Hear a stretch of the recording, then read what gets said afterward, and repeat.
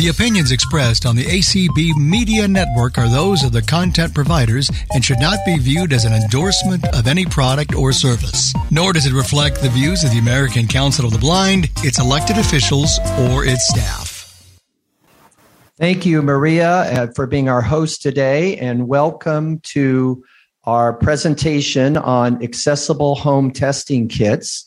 And more specifically, we're going to hear today from Dr. Jill Himsker, who is the Deputy Director of, and I'll have her explain what NIBIB stands for, because it's quite a scientific mouthful. But let's really be clear that Dr. Jill, as I call her, has really been an outstanding advocate for us as we've gotten started in having the conversation with NIBIB on the RADx program and the development of accessible home test kits for those of us who are blind or have low vision. And so we also have on our panel today, Clark Rockfull, our ACB Director of Advocacy and Governmental Affairs from Alexandria, Virginia, and Kim Charlson, immediate past president of the American Council of the Blind from Watertown, Massachusetts. So welcome, Clark. Welcome, Kim. Kim, can we hear you on Zoom? Are you there? Yes, I am here, Dan. Thank you. Oh, it's so nice to hear your voice. And I'll pass the mic over so Clark can say hello.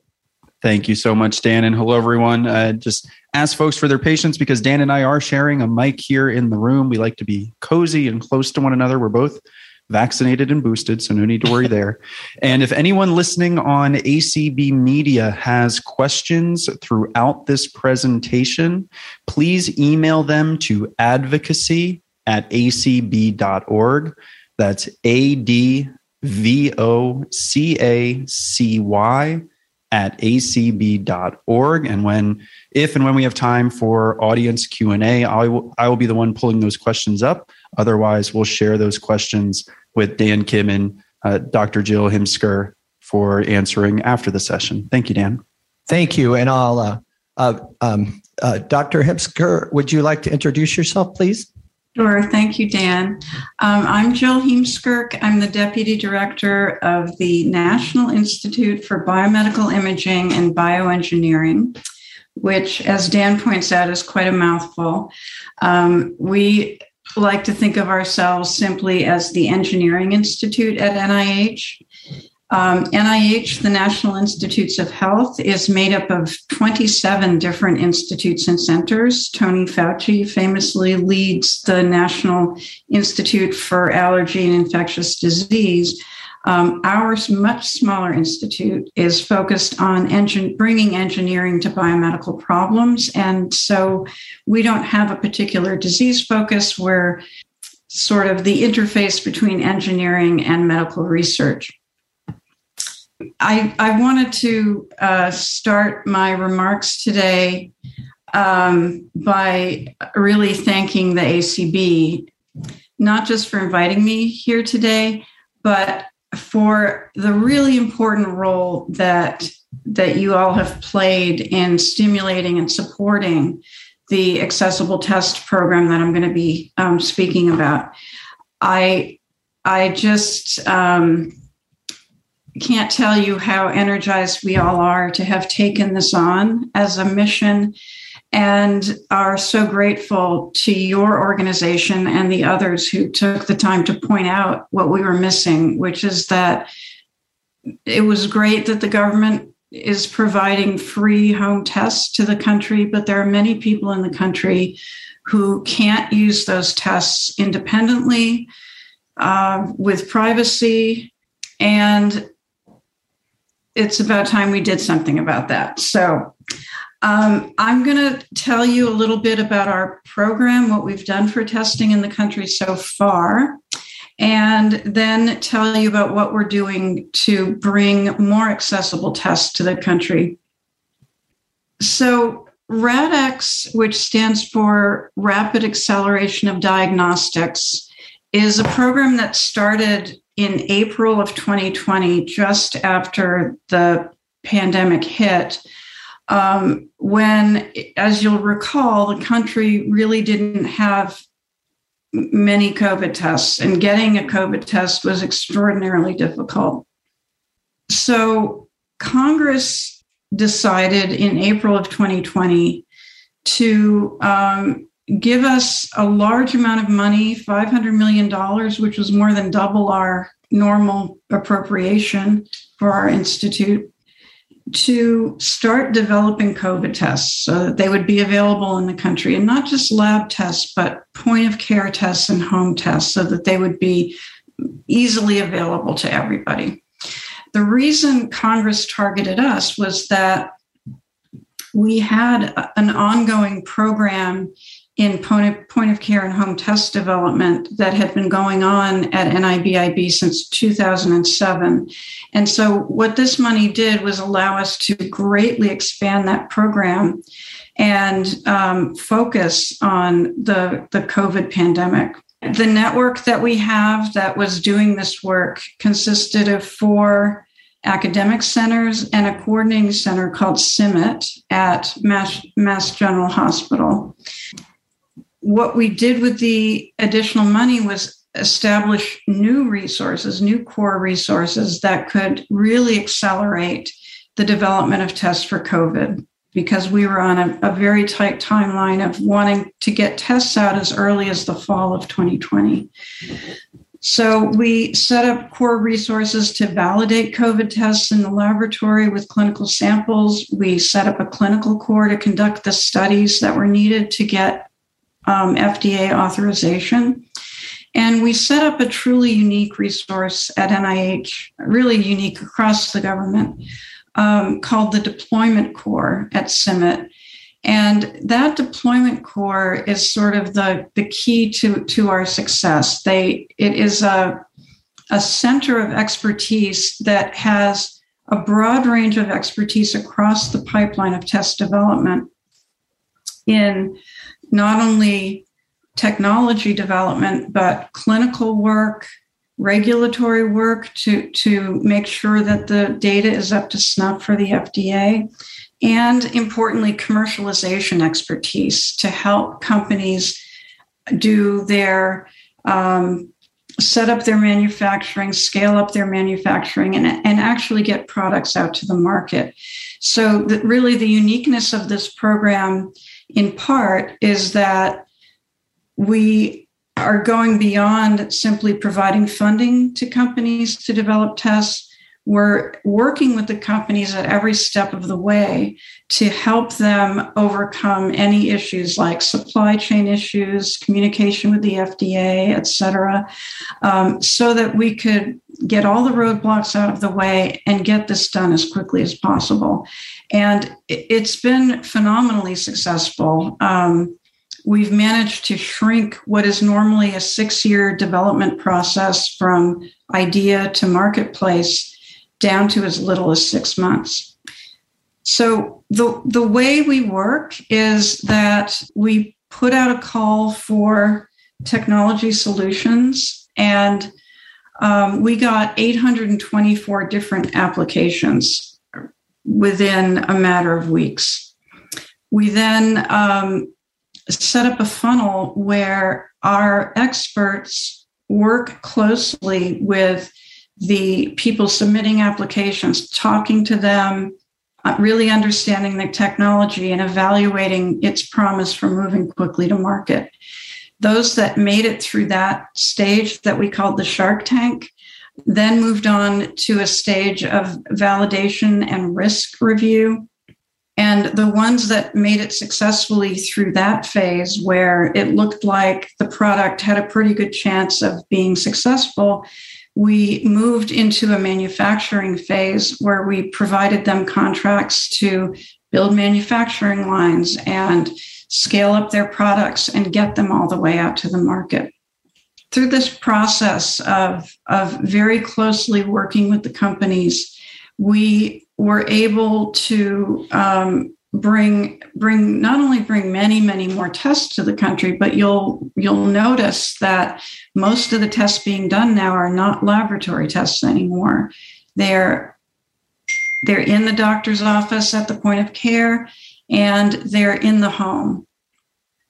We, the program, have delivered 2.6 billion tests to the country as of April. And this is the largest number of tests that have been produced by any country in the world. We have, we're still going strong. The companies we supported are producing 11 million tests per day.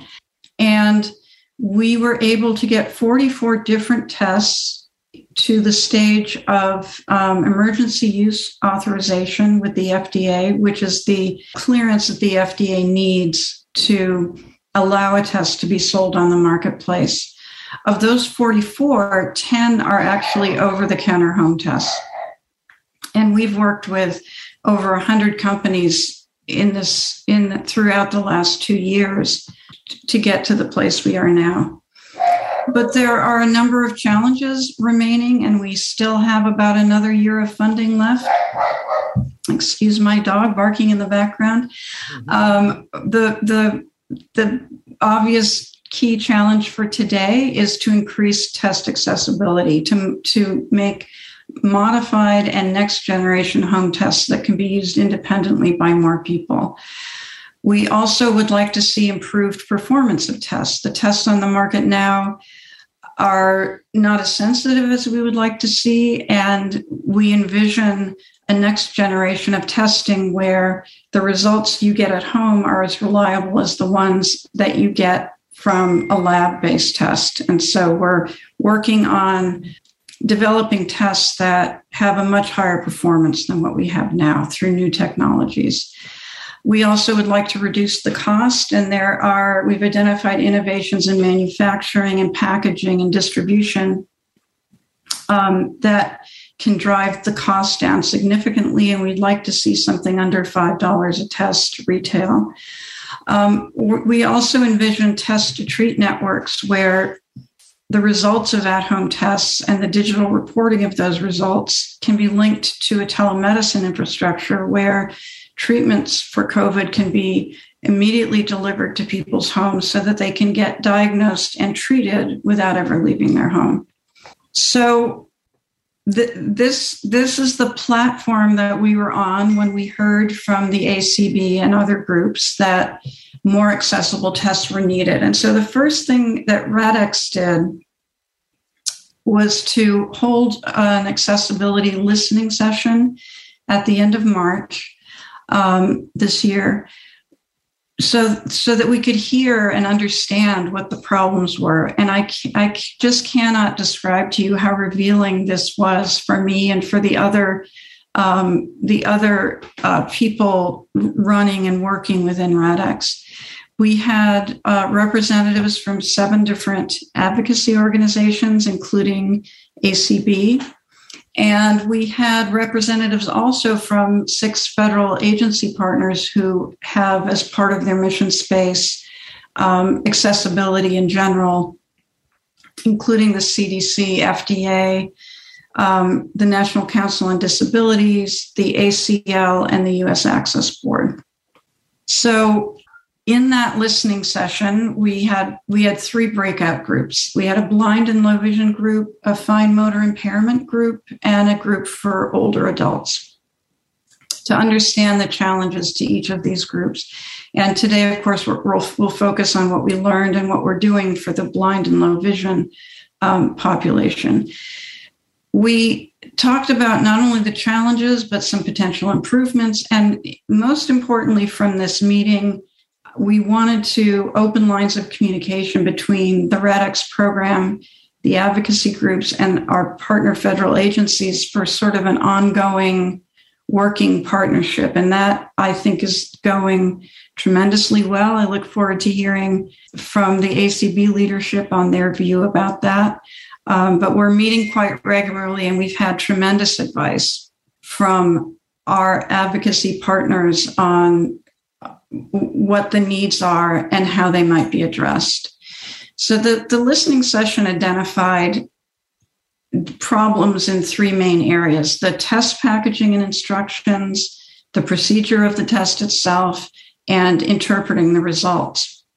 The test packaging, actually the instructions, turn out to be, with our now ongoing review of tests, turn out to be responsible for about 2/3 of the problems that need to be addressed. Everyone who's taken a COVID test recognizes these without me even having to say anything. But the newsprint type instructions with tiny little print and many, many steps and no language options, no Braille, sometimes not even a simple step-by-step demonstration of the test, are extremely challenging. The boxes themselves are difficult to open, and there's no scannable identifier on the box to tell you what you just received in an envelope in the mail, or to help you access instructions that are specific for the test that you just received. The procedures are typically far too many steps. They involve counting drops of liquid into a tiny little hole on the device. The parts are tiny and sometimes have to be hooked up in ways that require a lot of effort and understanding. And there's a lot of instruction about not touching things, which is not helpful if you have blindness or low vision, of course. Similarly, instructions that tell you to use the top hole or put the colored side down on the table, these just are not helpful. I'm speaking to the far more knowledgeable than me, but it was just such a revealing discussion, and I'm so very grateful for that. As far as interpreting the results, and this is really most key for people with blindness, we heard that if you have a simple antigen test that is positive or negative because of the appearance of some little bands on a strip or in a little window on the device, that's just not useful. And even though some of these tests actually can be read by a smartphone and are therefore more accessible, we learned that as many as 40% of people in these groups do not have access to smartphones.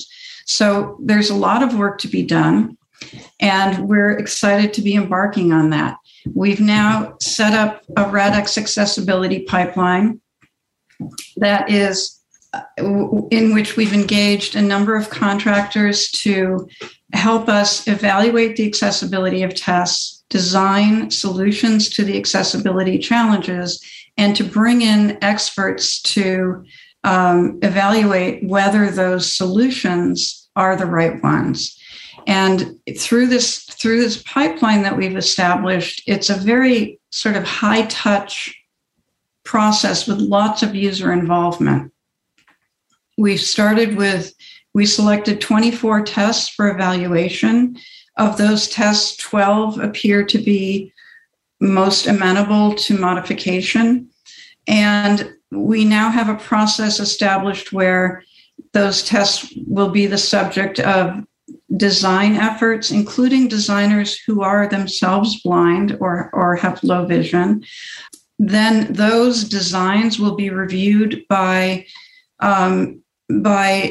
additional experts who will weigh in and give feedback on those designs. And then at each step of this process, there is a user feedback step put in there where we give the test. If the modification is meant to help people with blindness, we will give them to people with blindness and ask them, did we get it right? And already, as we're in this process, we're sometimes hearing, no, that's not quite it. So we've got iterations in the process where we start with a preliminary prototype, get feedback on that, go back to the design stage, develop a more advanced prototype, get feedback on that. We're hoping to get to that sort of stage later in the summer.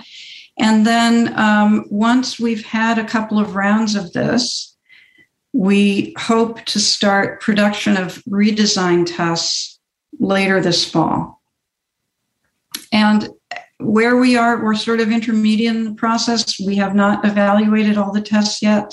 They're all at different stages of evaluation and design. But some good things are already happening. One thing that I'm really happy about is that the companies we're speaking to are very enthusiastic about this process. They want to make more accessible tests, and they are eager because many of them already have new tests in the pipeline.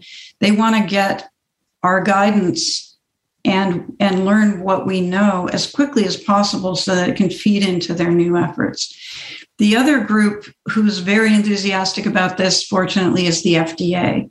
And the FDA is going to need to be involved in all of the modifications, even something as apparently simple as modifying the instructions. The FDA has to be certain and has to have data that demonstrates that if you change the instructions, it doesn't change how that the test can still be run successfully.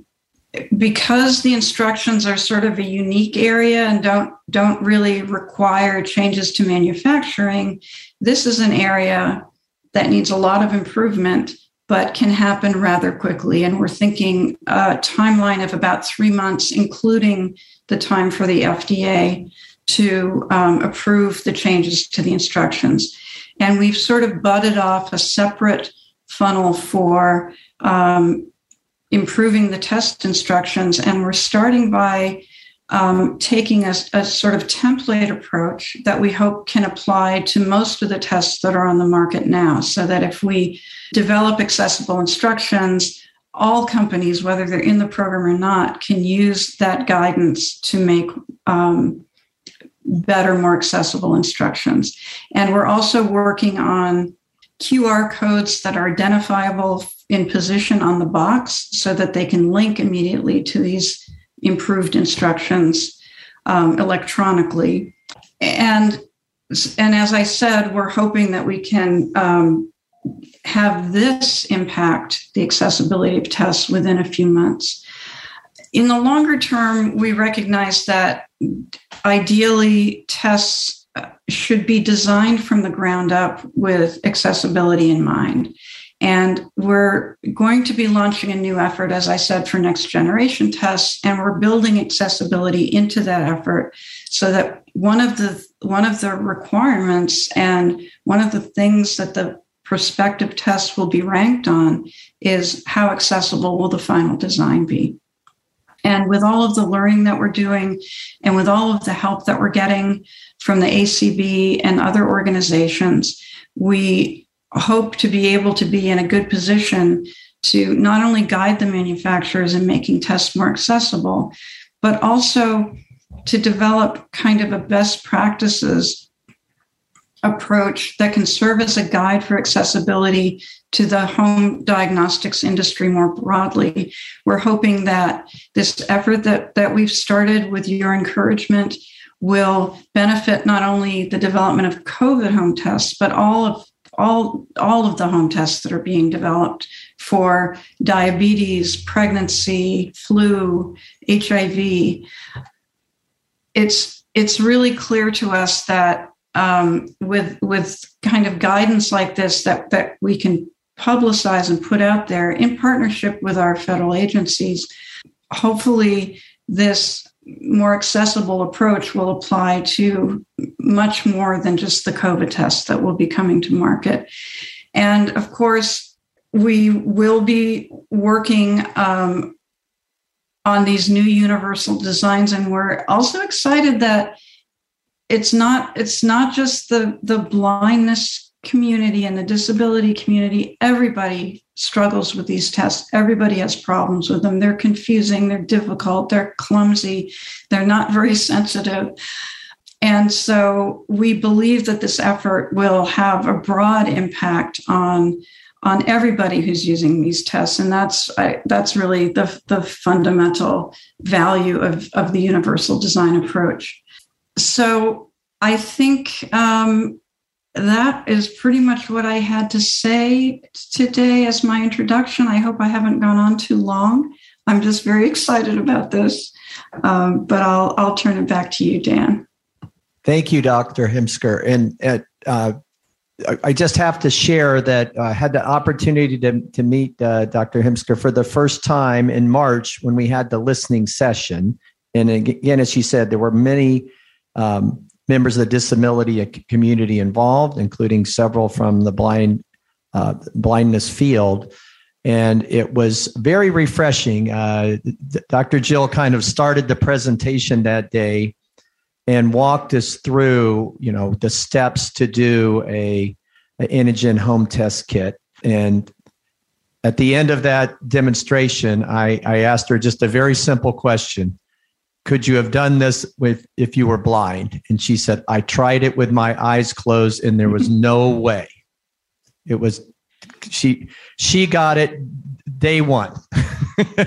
And her boss, Bruce Tromberg, who is the director of NIBIB, came on that day and spoke for 20 minutes at the end of our listening session and really laid out the long-term vision for where we need to get to with Inogen home test kits of all types of different varieties. So first, I want to let everybody know, within the American Council of the Blind, the participation that we had from our Director of Advocacy and Governmental Affairs, Clark Rackful, who was part of those listening sessions, Kim Charlson, our immediate past president from Watertown, Massachusetts, Jeff Tom, ACB Board of Director and President of the Association or the Alliance on Aging with Vision Loss. He actually didn't attend the blind and low vision group, but attended the older adult group. And really, it was so interesting to see the number of similarities across the three groups of challenges, whether you had fine motor skill issues,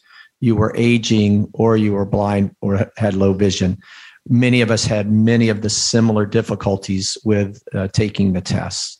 And also Claire Stanley, our previous director of advocacy specialist with the American Council of Blind that now works for the National Disability Rights Network. So ACB was very represented on that call, and it was just refreshing to me to see the dialogue that took place, the questions that were answered. And what made us really feel good was not only the questions, but then each team came back and summarized their findings at the end of the session.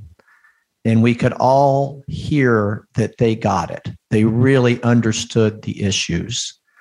And then Dr. Tromberg came on and talked about the vision of where NIBIB wants to take this through the RADx program over the next year.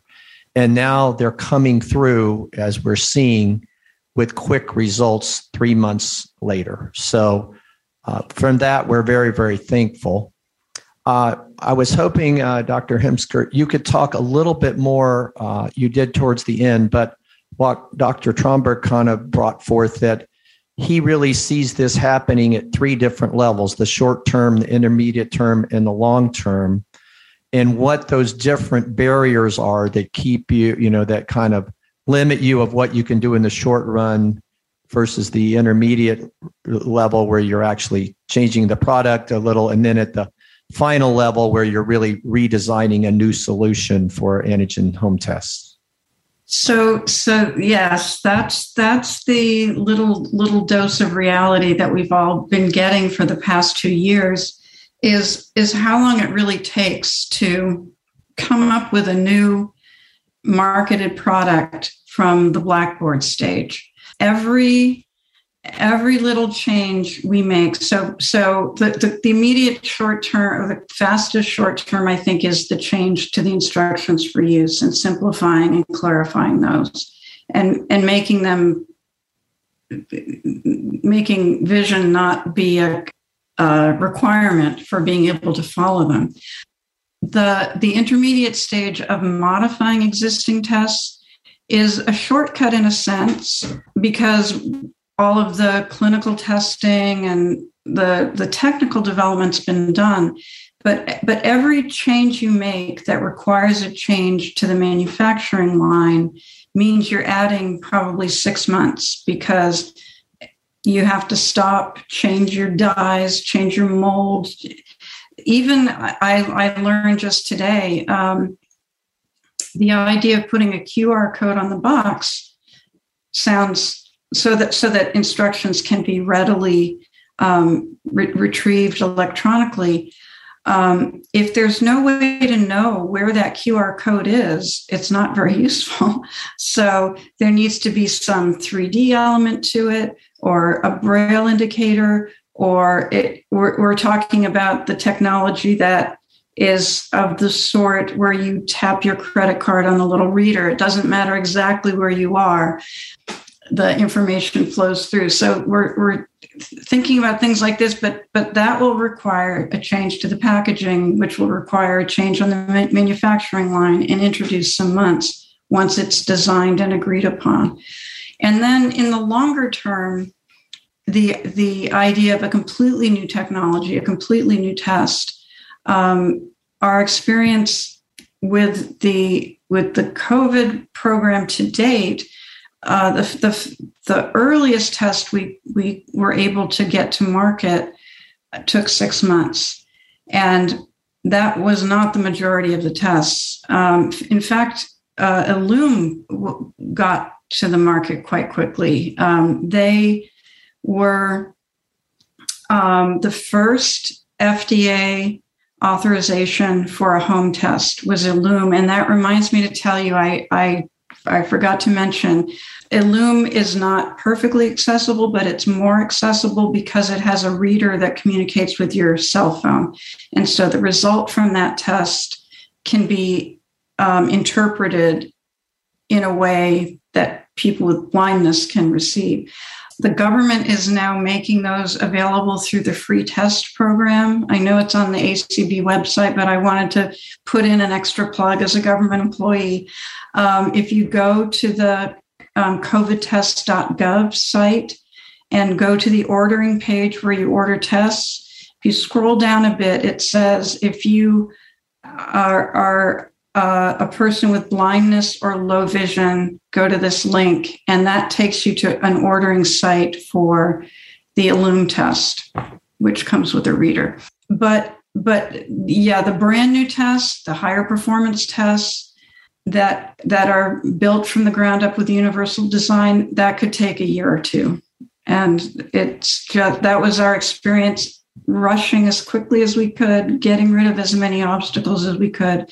It's just the reality of the manufacturing world.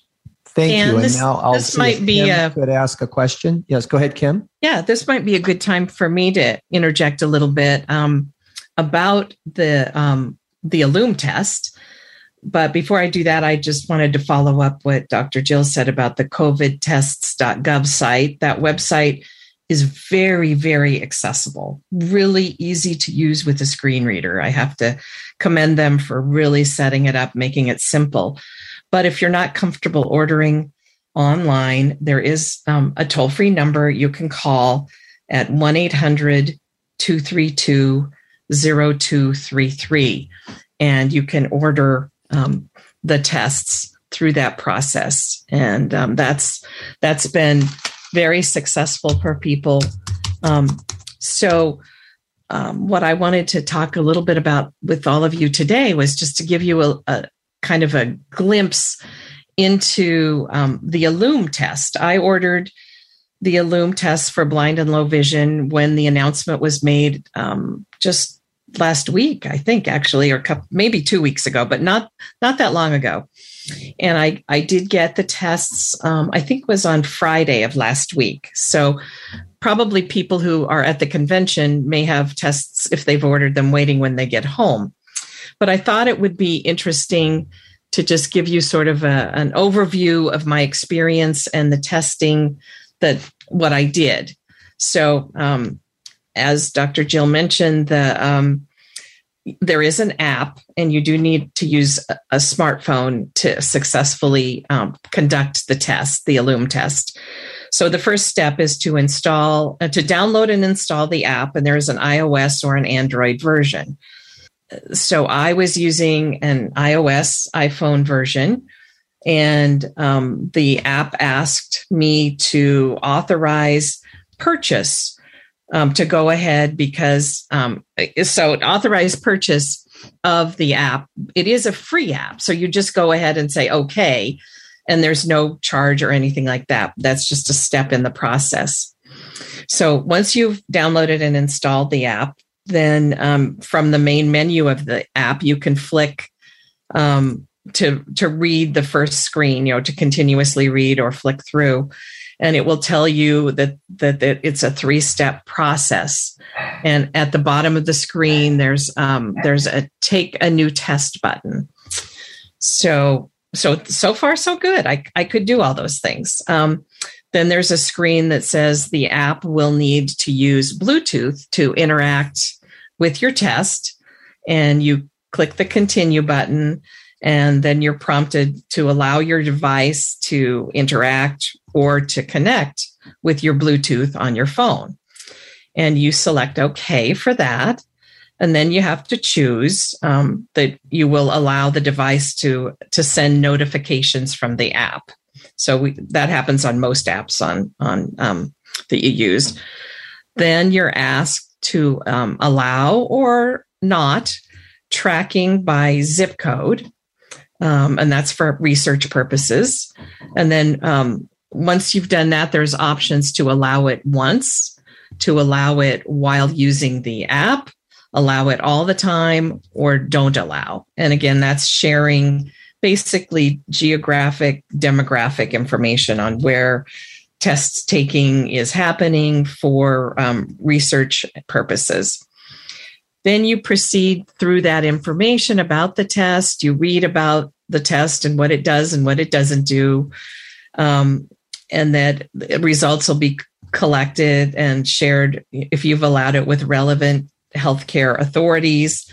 And your personal data is not shared unless you've specifically indicated you wanted it shared with a physician or a medical facility. So you agree. And then you end up with terms and conditions and privacy policies and things like that with most apps. And you look at all that. And then at the end, there's an X button down at the bottom that says, I agree.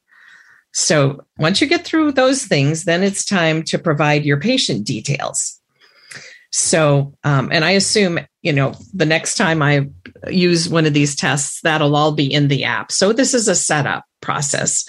So it really isn't as cumbersome as it may sound, but the next step is to put in your name, your first name, your last name, your date of birth. And the date of birth is a picker item. So you can choose, January, and then you choose the 13th, and then you choose your year on the picker list. And then it also wants your cell phone number because that's important for communicating with your iPhone or your Android phone. And then some other required fields that you need to fill in would include your email because your test results can be sent to you or shared with your doctor or employer. You'll have them so you can share them by providing your email. And there's a continue button. It also asks for your address, your age, and there's a short list of different kind of categories. And the one that I needed to check was that I was over the age of 13 so that I could continue to watch the informational video that was part of the process. And I did that. Then I got to the start the test part, which is good. So again, this is, flicking on your screen, checking and tapping on OK or continue. So there are the test itself physically is bigger than the first round of tests that came from the government that were, the totally not accessible for us tests that were pretty small. This box is about maybe 4 inches by 5 inches and about 3 inches thick because it has more items inside. And you'll hear about those as I tell you a little bit about the process itself. So the important part of the package, at least the first step, is what they call the analyzer. And the analyzer is a device that connects to your phone using Bluetooth. So this part was a little tricky because there's a button on the analyzer and you need to press that button to turn it on. And it has a slowly flashing blue light that indicates that it's waiting to pair, which a lot of devices have a flashing blue light with Bluetooth. To get it to pair, you need to hold down the button, and the directions say until the device, till the light is solid. So that didn't work so well for me, but we did time it. And it took about 3 to 4 seconds of holding the button down for the light to not be flashing quickly. And so it paired. There's no audio indication or anything when it paired. So, what we used, and we is Brian and I, so my husband, and we used just the estimated time, and then flicked forward to hear the word connected. So it does indicate on the screen with voiceover that you have connected the test. And then you proceed with the next button. And the next item in the test is the vial with the fluid in it. And you twist and remove the smaller tab on that vial. And you pour the fluid from the vial into the dropper bottle, which is another item inside the box, and click the next button. So that's all pretty doable. Now we get to the swab portion of the test. So you unwrap the swab and you remove, there's a kind of a rubbery child protector ring around the swab, and you take that off. And it's very insistent in this part of the app that it says, follow the instructions, and you click OK. And then this is the part where you insert the swab into your nostril according to the instructions, 3 swipes around, and then you change and do the other nostril. And you hit the next button. And the next step in the test is to screw the swab into the dropper that you've been holding. So I think you need about 6 hands to do a test and keep things and not touch the parts you're not supposed to touch. But, with a little experience, I think, it's doable.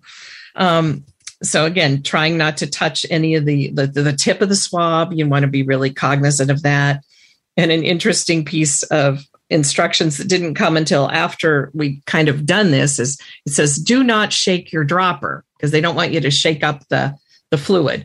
And we kind of shook it a little bit, but then you get the next button and then the done button. So the last step is to open up the hinged cap on the dropper. You're inverting the dropper, and you place the exposed tip onto the analyzer port. That's basically a kind of a hole on the port, and you squeeze your dropper 5 times into that port.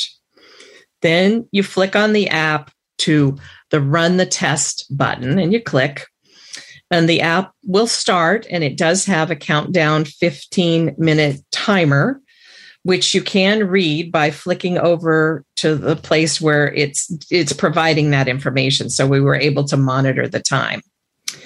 So it does not give you any kind of clue when the 15 minutes are up. So we basically set another timer for 16 minutes. So we would be sure that we had met the 15-minute timeline.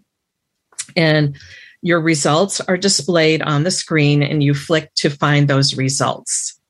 And then below the results, you go farther down on the test, and it gives you an option to share your information with a healthcare provider.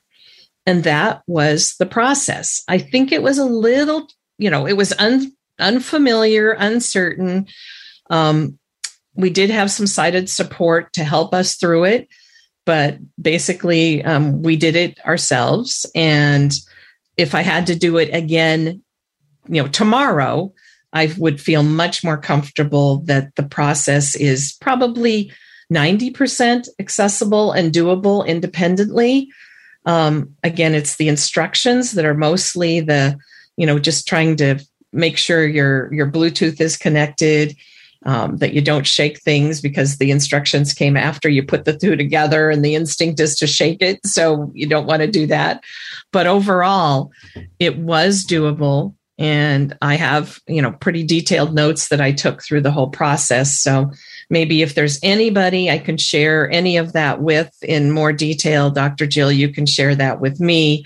And I'd be happy to communicate with any of the folks on the process. But overall, the ILLUME test is I think, more usable and potentially doable by someone who does not have any functional vision. And that's really amazing to me to know that NIH and NBIB have actually been able to accomplish so much in such a short period of time. That's really a commendation, because most people say, it's going to take forever because the government's involved. But I have to say, with your work at NIH and NBIB, it's just been phenomenal to see the progress that you've made in really such a short period of time. Kim, this is Dan. And as you went through that and described it, where my thought was, it's like anything else related to orientation, right? The first time you do it, exactly, it's really difficult. But if you were taking a test every day, in a week or two, you'd be really good at it. Exactly. And I have a colleague at my work. I work at the Perkins School for the Blind in Watertown, Massachusetts. I'm not a teacher, so I'm not required to take COVID tests. But all of the educational staff at Perkins have to take a home-based test every day before they come to work. And, my colleague has mastered the process and, trial and error, because she didn't have an ILLUME test. I think we had iHealth and Q Health, which are a couple versions. And she's just figured out different steps in her process. And then she gets Be My Eyes or IRA to read the results before she goes to work. So, she doesn't know exactly what she's doing, but she knows exactly what to do to make the results come out in the process. So I think you're absolutely right that the familiarity with the pieces of the test and what you do with all those pieces really is the part that's going to make it really doable for people, who have never done it before independently. Thank you. Dr. Himsker, what did you think about Kim's description? Very, very interesting. And I certainly will share your email with, I'll do an email introduction with Brian, who I think you've already been talking with, Brian Walsh. Mm-hmm. They would love to get this feedback, because ILLUME is one of the tests in our program now. What I thought about it was that it sounds like the setup will take longer than the actual test itself. That was true. Getting all the data fields filled in did take longer than the 15 minutes to take the test. But so I think you're right that once you have the app, doing it again will be streamlined relatively. Exactly. Yeah.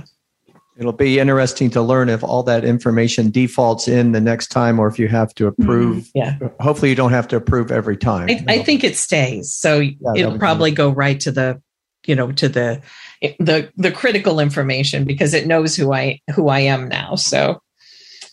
Very good. I'm going to turn it over to Clark Rackful. Sure. Thank you so much, Dan. And Kim, thanks for that very detailed overview. Anyone guess that Kim's a librarian? Fantastic. Yeah, that was very thorough. Thank you. And Dr. Himsker, we've talked a lot about where COVID testing is heading here over the next few months and into the future to make it accessible. But I guess I'll ask you to opine on what this work means for the rest of at-home testing and at-home medical diagnostics. I think it's been one of the great, silver linings of COVID that it propelled the home diagnostics industry forward.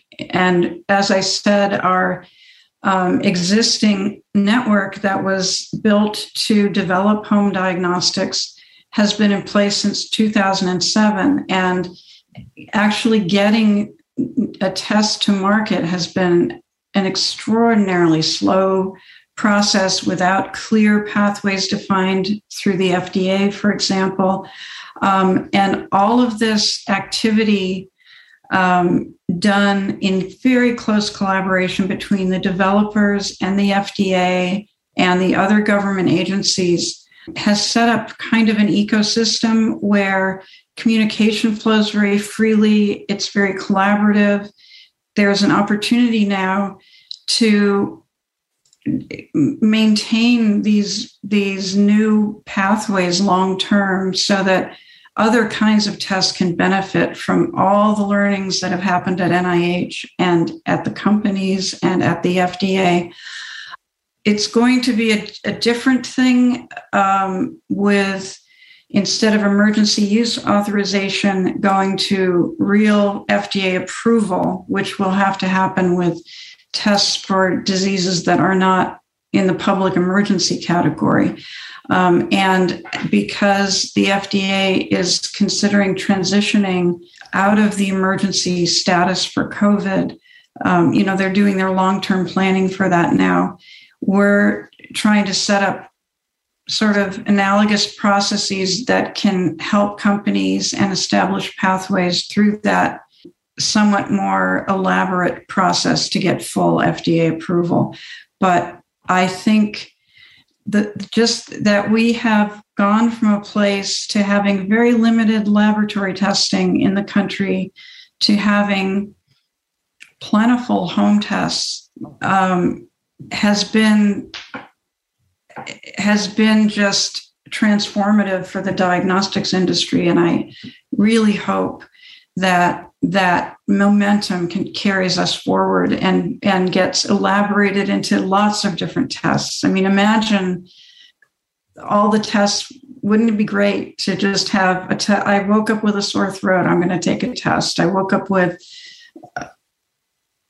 I don't know, I'm wondering about my vitamin D level. I'm wondering about my glucose level. I don't want to go into the doctor. I just want to call my doctor and tell him this is the situation. What do you suggest?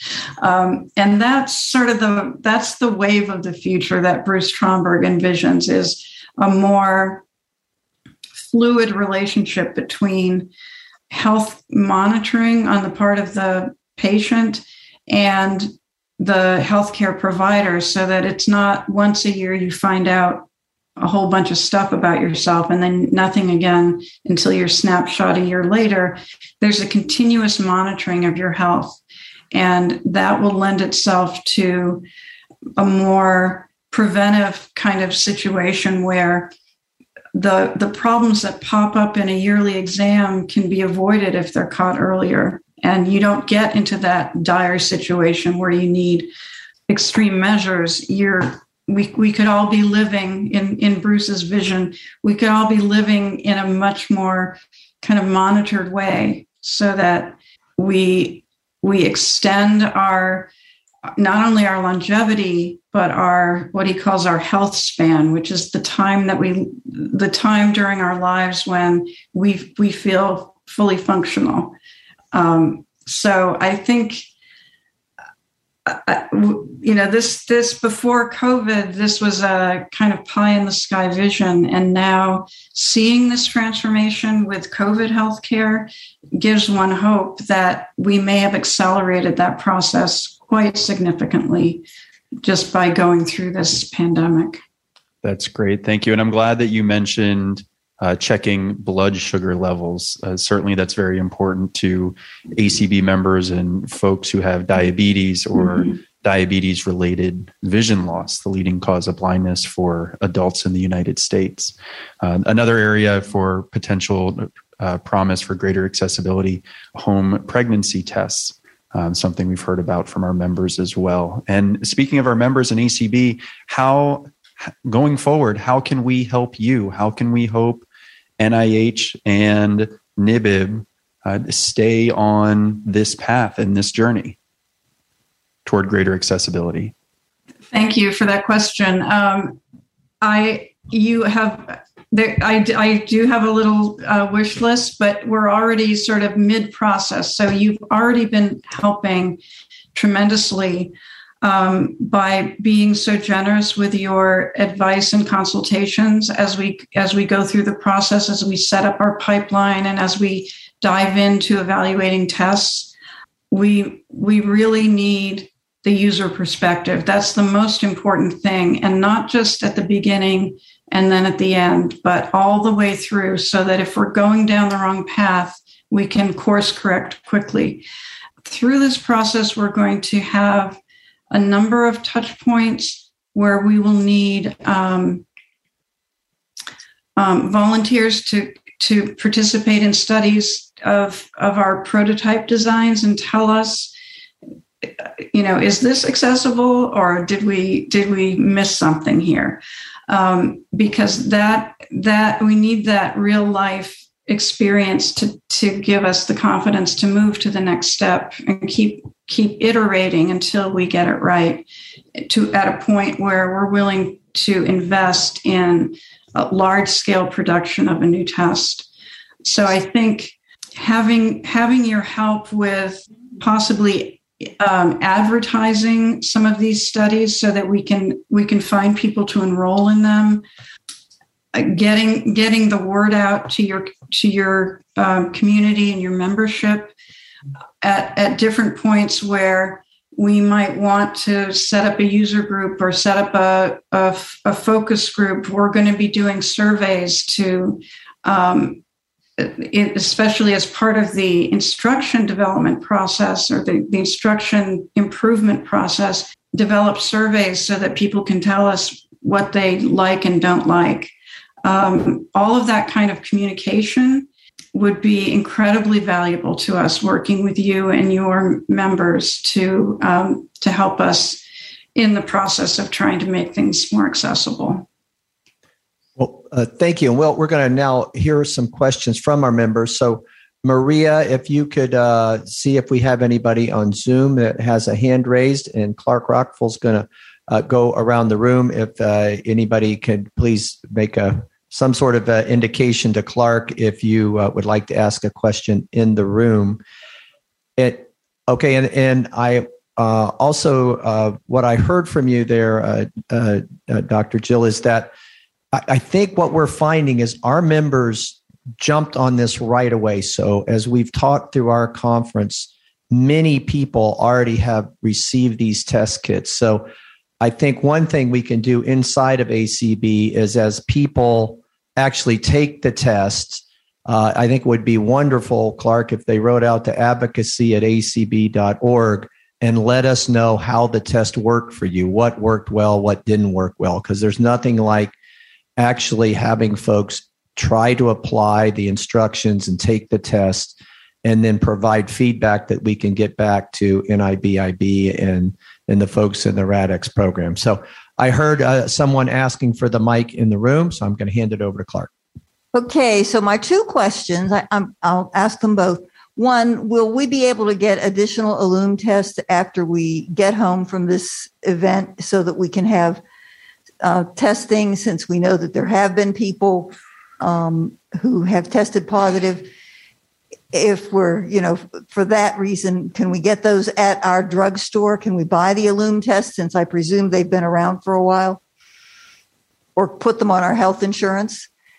And number two, I found that when I looked at that app, a little bit offensive, I guess is the term.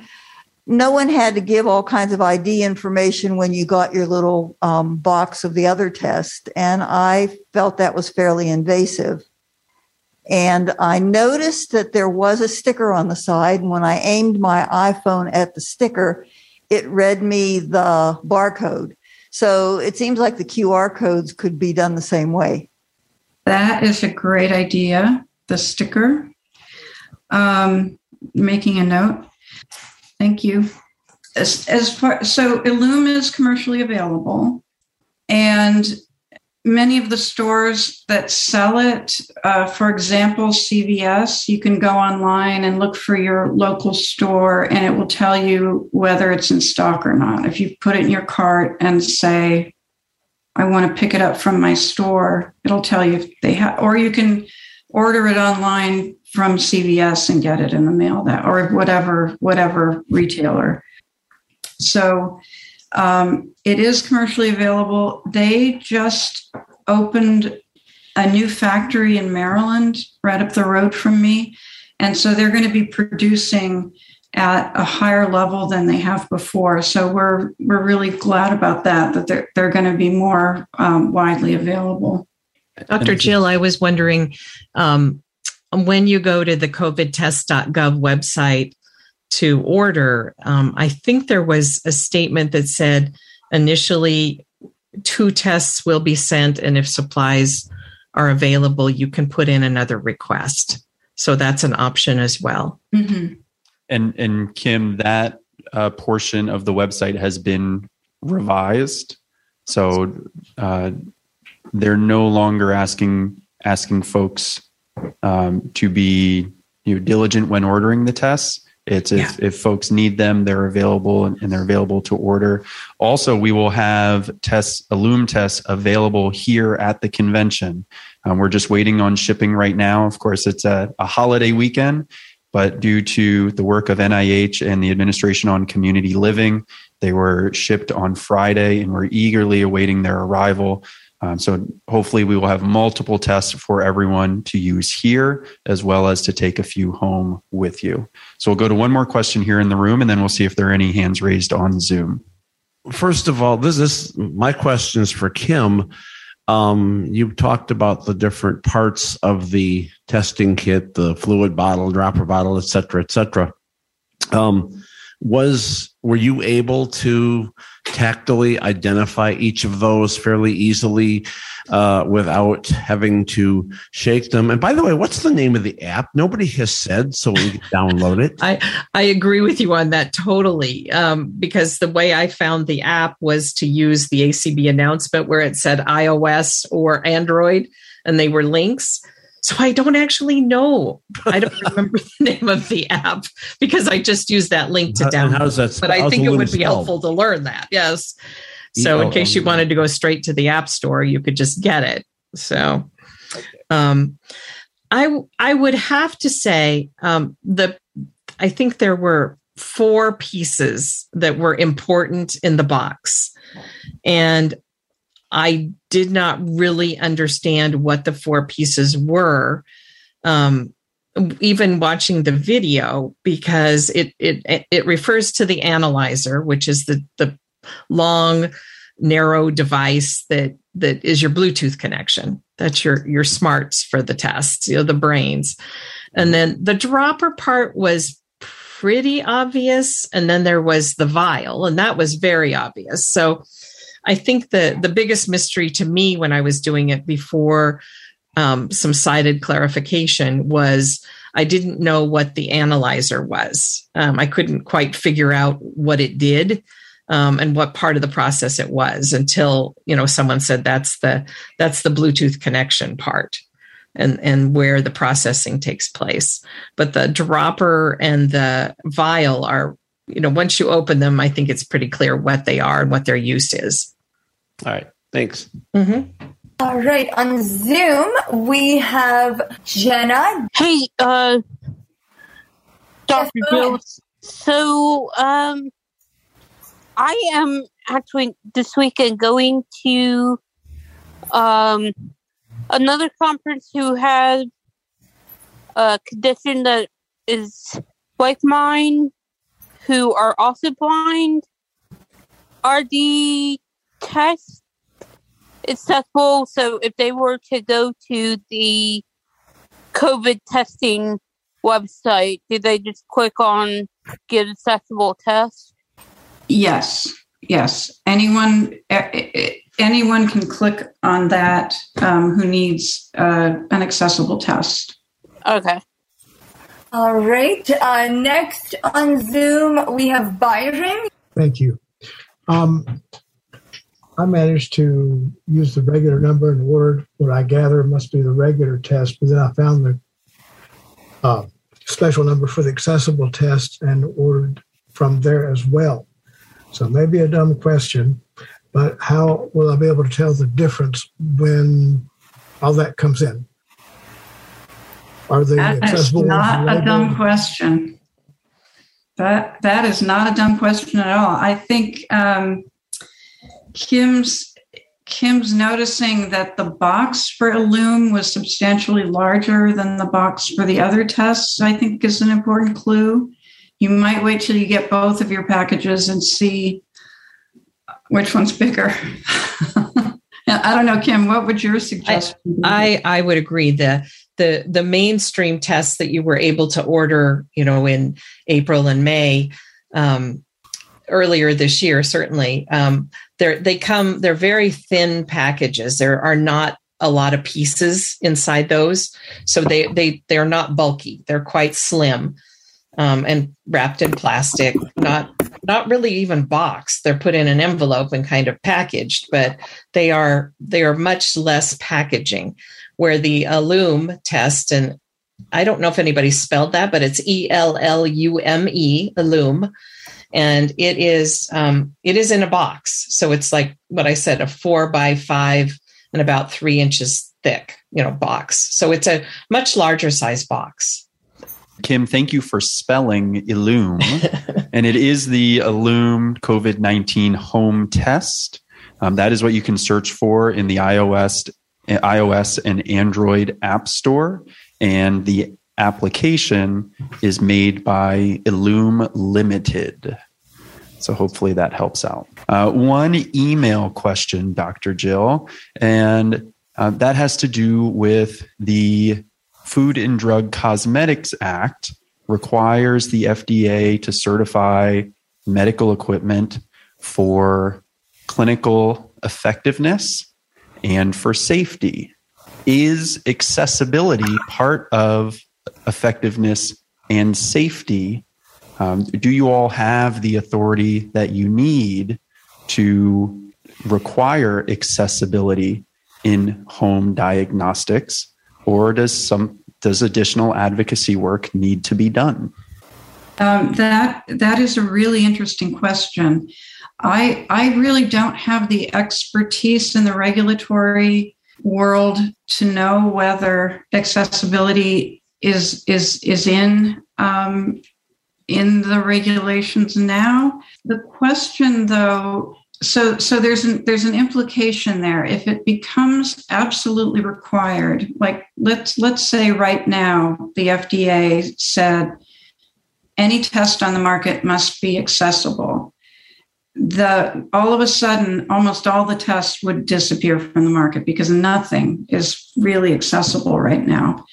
So the question is, when to enact such regulation or policy so that it doesn't destroy the entire industry in one fell swoop, if you see what I'm getting at.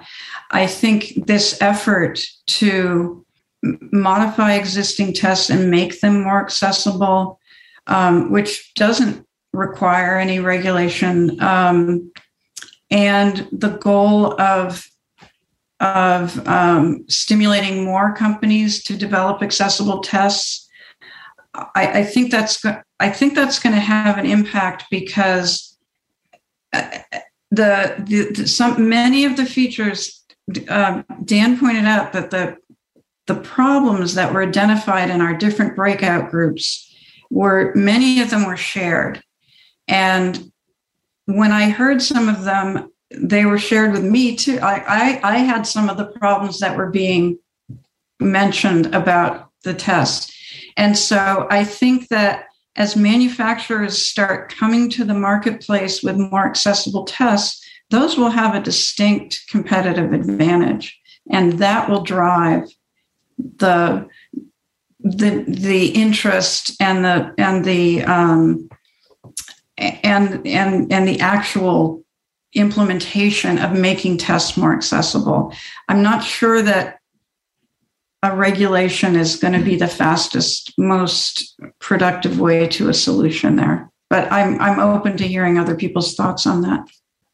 Well, Dr. Jill, we want to thank you so much for taking time out of your day, the day after the 4th of July, and giving us your undivided attention and your answers for 75 minutes, an hour and 15 minutes, the day after the 4th.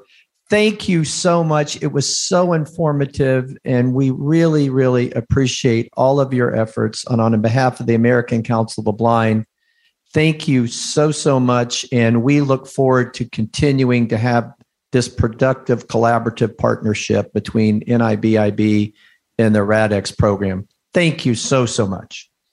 Thank you. Truly a pleasure to be here. And as they say at the end of the ACB Advocacy podcast, keep advocating. Thank you.